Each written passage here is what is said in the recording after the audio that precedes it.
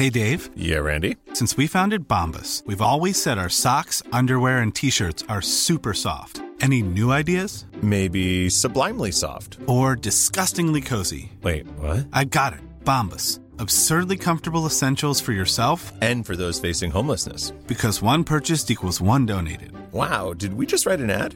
Yes. Bombas. Big comfort for everyone. Go to bombas.com/ACAST and use code ACAST for 20% off your first purchase. Hey, I'm Ryan Reynolds. Recently, I asked Mint Mobile's legal team if big wireless companies are allowed to raise prices due to inflation. They said yes. And then when I asked if raising prices technically violates those onerous two-year contracts, they said, "What the f*** are you talking about, you insane Hollywood ass?" So to recap, we're cutting the price of Mint Unlimited from $30 a month to just $15 a month. Give it a try at mintmobile.com/switch. $45 up front for 3 months plus taxes and fees. Promo rate for new customers for limited time. Unlimited more than 40 gigabytes per month. Slows full terms at mintmobile.com. Burrow's furniture is built for the way you live. From ensuring easy assembly and disassembly to honoring highly requested new colors for their award-winning seating, they always have their customers in mind. Their modular seating is made out of durable materials to last and grow with you. And with Burrow, you always get fast, free shipping. Get up to 60% off during Burrow's Memorial Day sale at burrow.com/ACAST. That's burrow.com/ACAST. burrow.com/ACAST. Hello and welcome to the Mummy Movie Podcast, where in this episode we shall be looking into The Mummy's Shroud from 1967. It's probably worth me saying just before we start that I still do have a little bit of a cold. Well, actually that's a lie. I've got a full blown cold. But hey, I've got my trusty Lemsip here, so yeah, we should be fine. I'll also say that I have started to get a little bit of feedback from the podcast, and generally it's been pretty positive, and I'm really happy about that. I'm glad people seem to be enjoying it. However, one of the comments that has come up a few times is a few people would like me to be a bit more conversational in how I do the podcast, so I'm just going to try that for this episode and we'll see how it goes.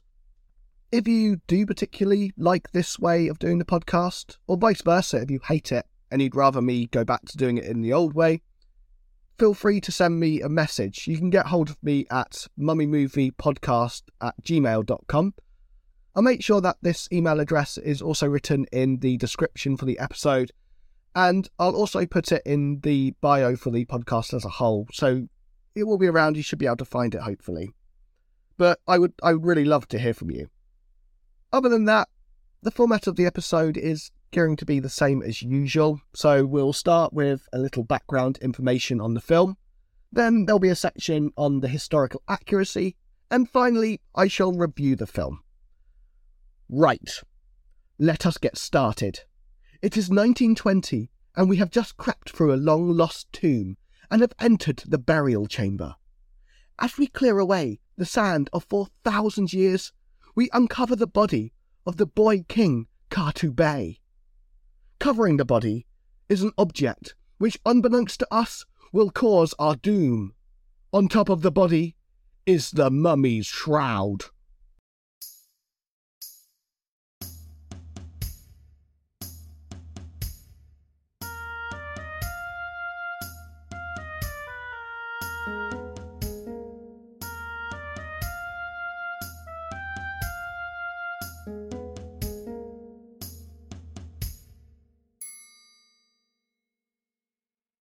Unfortunately, I was unable to track down any information on the budget for this film, but according to the documentary The Beat Goes On, The Making of the Mummy's Shroud, it was incredibly small. This isn't exactly surprising, as most of these films have tiny budgets, to be honest. We are talking about B-movies after all. If you've watched the previous two Mummy movies, it's kind of noticeable in fact, as there's a lot of reused props from The Mummy 1959 and The Curse of the Mummy's Tomb. This was the last film directed by John Gilling for Hammer Horror Productions. He had previously worked on, to be honest, better received films, such as The Reptile for Hammer Horror, and from what I understand, he had quite a turbulent relationship with Hammer Horror Productions. It's quite clear that he was a bit fed up of Hammer Horror by this point, because he and Anthony Hines wrote the script for this film in just 5 days.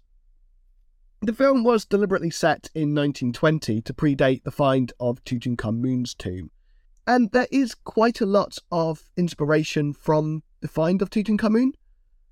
For instance, Harry Newton, who's played by Tim Barrett in the film, was based on Harry Burton, the photographer, for many of the artefacts from the tomb.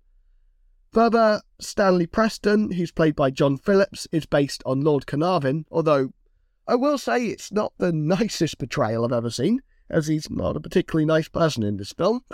Basil Walton, played by Andre Morel, I think it is, was inspired by Howard Carter. Also in the film, you have Paul Preston, the son of Stanley Preston, who is played by David Buck. Claire, the linguist in the film, is played by Maggie Kimberly.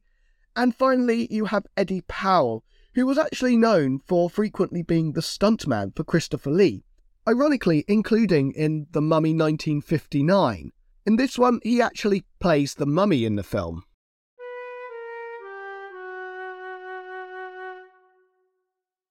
Now we shall move on to the section on the historical accuracy of the film. We shall start with the pre-credits scene, which lasts for about 10 minutes. It's a bit ridiculous actually, but it basically explains the origins of the mummy in the film, who's named Prem, who's the slave of the boy pharaoh Khatu Bey. It's probably worth just saying that, as far as I can tell, all of the characters in this film are completely made up, regardless of whether they are modern or ancient. And so, for instance, the pharaoh in the film isn't a real pharaoh. Khatu Bey is a made-up character for the film. Prem isn't a real character either. The flashback scene takes place in 2000 BCE, meaning if we are to take this quite literally, it will be about the 11th dynasty, as this dynasty lasted from about 2150 to 1990 BCE, very roughly. We can't have exact dates this far back. As is pretty common with these films, this was almost certainly just a year that was plucked randomly from the air to sound old. But the 11th dynasty and 2000 BCE is actually a really interesting time to set this film in. To explain why, we need to go back to roughly about 2200 BCE. At this time, we have the collapse of the Old Kingdom. Although it's far more complicated than I'm about to explain. Essentially, we have a guy called Pepi II who reigned for a really long time. There is some evidence he may have actually reigned for 94 years and lived to 100, but realistically his reign was probably shorter than that. Either way, because he reigned for so long, all of the people that could become pharaoh after him had all grown quite old, and so it led to a lot of shorter reigns. And as such, there was kind of a weakening of the position of pharaoh. At this same time, you also get a lot of nomarchs ruling in different parts of Egypt. So a nomarch is basically like a governor, and they'd slowly been gaining more power over time. So basically, because the pharaoh is losing power and the governors are gaining power, it leads to Egypt becoming deunified, and these different nomarchs or governors start basically ruling as kings in different parts of the country. It's only around about 2000 BCE, so the setting of this film, that Egypt once again becomes unified as a single country again. I hope that makes sense. It's a bit of a gross oversimplification, to be honest, and it's really hard to explain this quickly. But anyway, moving on. But also in the scene, we have a man riding in a chariot being pulled by a horse. This was done in ancient Egypt. You did have chariots, you did have horses. However, they didn't actually arrive in Egypt till about 1600 BCE, so about 400 years after the setting of this film. Interestingly, even before chariots and horses arrived in Egypt, you didn't really have wheels either. I mean, you had pottery wheels and things like that, but they didn't have wheels for, like, say, transportation. Later in this scene, we see the pharaoh celebrate the birth of his son. During this, he wears a Kopresh crown, which I did mention, I believe, a couple of episodes ago. This crown actually first dates to about 1600 BCE, so it wouldn't have been around in 2000 BCE, and it was also usually worn by the pharaoh in war, so he wouldn't have been wearing it at the birth of his son. I don't think he's about to start fighting his son. That would be a bit ridiculous. Further, also in the scene, you have one of the servants who's by the bedside of his wife, and he has a false beard on. False beards were actually really only worn by the pharaoh, as they were a sign of kingship, so he wouldn't have been wearing that. Later still in the scene, we see the pharaoh's evil brother build a secret army and attack the palace. The soldiers in his army tend to have either spears or Kopresh swords, which are those typical, Egyptian swords that are kind of curved.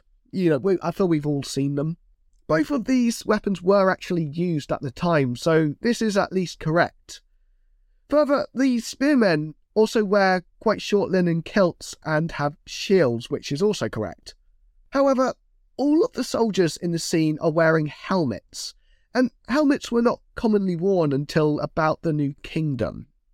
I will also say that the way they are actually fighting is not correct, and further, although the spearmen do have the correct equipment, it is worth noting that the spears they are holding are not correct.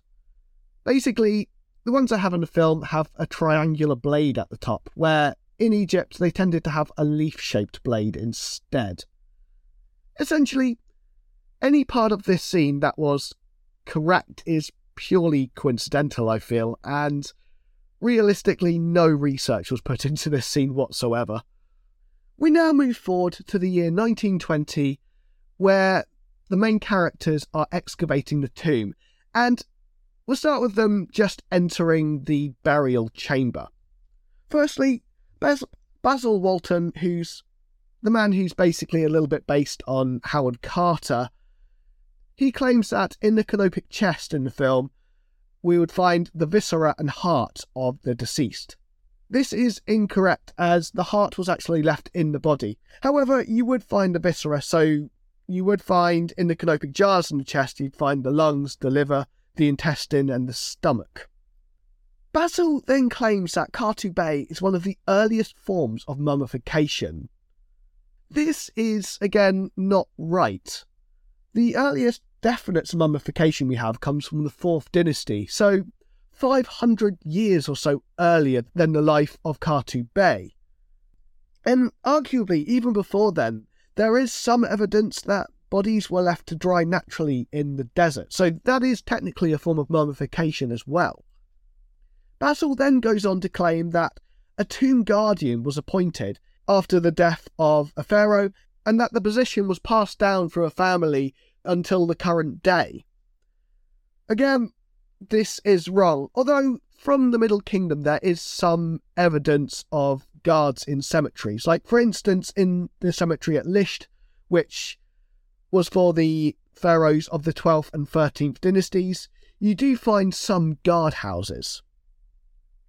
Basil next states that the guards used to actually be the ones to loot the tombs. This is actually a little bit more correct, though most of the information we have comes from the New Kingdom. Generally speaking, it was the people who had the knowledge and access to the tombs who were looting them. So, for instance, very often, as well as the guards, even more so in fact, you'd find the tomb builders were actually the ones looting it.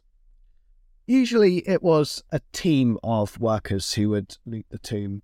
So it may have been a family, or it may have been a group of friends. So it could include both guards and the tomb builders themselves who were looting the tomb. And very often, even when the guards weren't looting the tombs, they were taking bribes to look the other way, so they were often complicit even so. Finally, in the scene, Claire refuses to read the words on the shroud, as they contain the secrets of life and death. What's actually written on the shroud is just a cartouche, so A cartouche is a depiction of a ring of rope that has the pharaoh's name written in it. Often it will be found in amongst an inscription, for instance. You wouldn't find anything else other than the king's name in the cartouche. In terms of accuracy, this film is really poor, and usually with these films, although they're not very accurate, I can at least find something to focus on that's positive, and with this one there's just nothing. Like, there was just clearly no research done whatsoever. And I feel this is probably largely down to the fact that John Gilling, the director, just didn't want to be working for Hammer Horror anymore, and he just didn't really care that much about the film, sadly. That's the way it seems, anyway.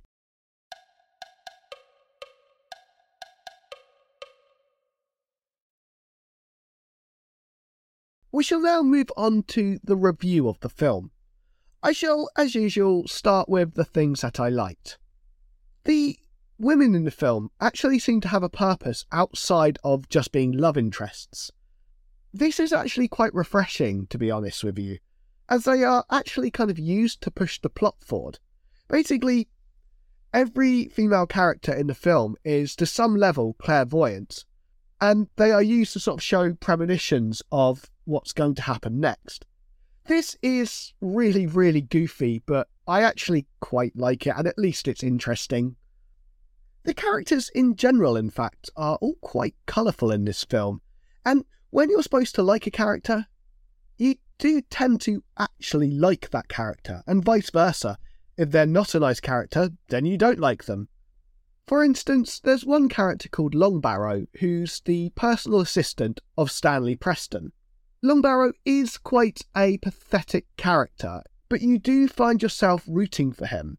Meanwhile, Stanley Preston basically just bullies Longbarrow, and it makes you really dislike him. This was done by design, and it works. This may not sound like much, but a lot of these mummy movies aren't very good at making genuinely likeable characters, so I will give it some points here. I will also say that the mummy in this film always looks about 9 foot tall due to the camera angles, and that the deaths are actually really interesting. They almost come across as quite sort of slasher-esque. So for instance, in one of the deaths, someone gets tied up in a curtain and thrown out of a top window. In another one, someone gets their head slammed against a wall. And in another one, the mummy actually burns someone using photograph sort of like fluid, you know, that stuff you use for developing photographs.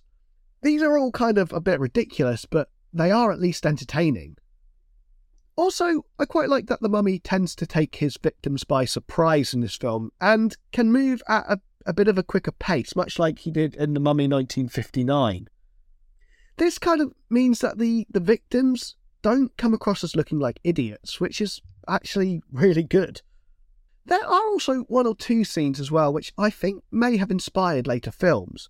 Like, for instance, in one part, Longbarrow breaks his glasses, and this is very reminiscent of Bernard Burns breaking his glasses in The Mummy 1999 with Brendan Fraser. In fact, it's kind of noticeable that they even have the same type of glasses, and to be honest with you, that was either inspired by this film or, let's face it, Scooby-Doo. Further, I will say that the actual body of Katu Bey, the boy king, does actually look pretty convincing. It kind of looks quite leathery and sunken, like a lot of mummies in like the British Museum and things do look. So you can sort of see where they got the inspiration for this, and they did a good job with it.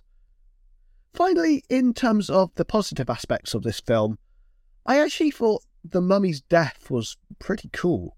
Basically, after the words of life and death are read, he starts to sort of crumble into dust.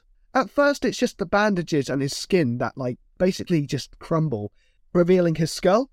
And then, after that, his skull also, like, falls apart and just leaves sort of a pile on the ground. This was a really good practical effect, and certainly I feel if this film was ever remade, they'd almost certainly do it with CGI. I actually really miss the old kind of practical effects because they're just so much more charming. I feel it's a real shame, to be honest, that they're not really used anymore as much.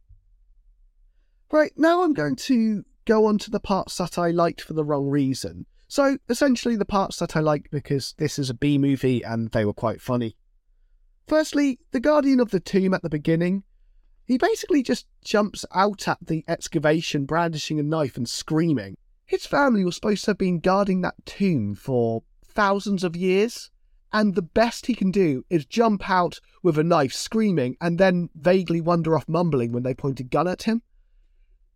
I just feel like he'd have a better plan than that.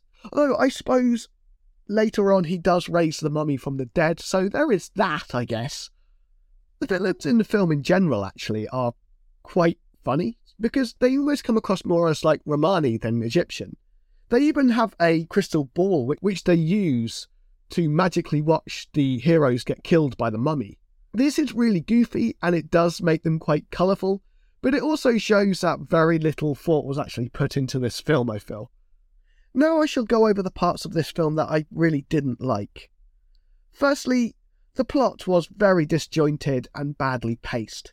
For a start, the pre-credits opening scene to this film was far too long. Like I said, it was about 10 minutes. And it's ironic that the story it told was probably actually more interesting than the actual plot of the film. Also, there's a whole section where, because of a snake bite, Basil goes insane and ends up getting put in an asylum, and then he escapes again before he gets killed by the mummy. This whole part is really, really badly laid out, and it just makes the film feel very, well, like I said, disjointed, as it's completely unnecessary.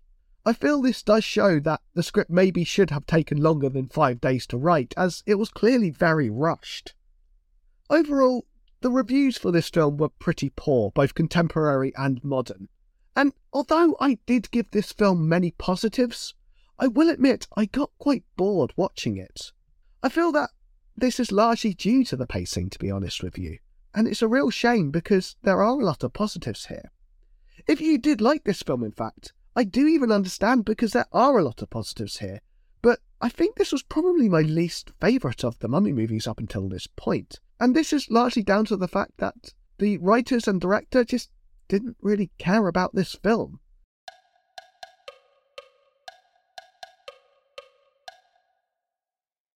Thank you very much for listening, and if you did enjoy this podcast, please consider subscribing. Next week, we shall be looking at the last of the Hammer horror films, The Blood from the Mummy's Tomb from 1971.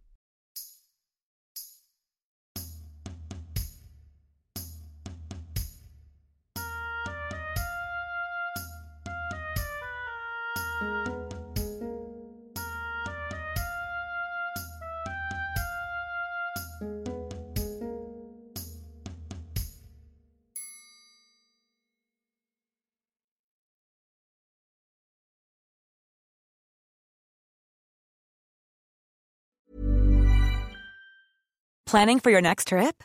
Elevate your travel style with Quince. Quince has all the jet-setting essentials you'll want for your next getaway, like European linen, premium luggage options, buttery soft Italian leather bags, and so much more. And is all priced at 50 to 80% less than similar brands.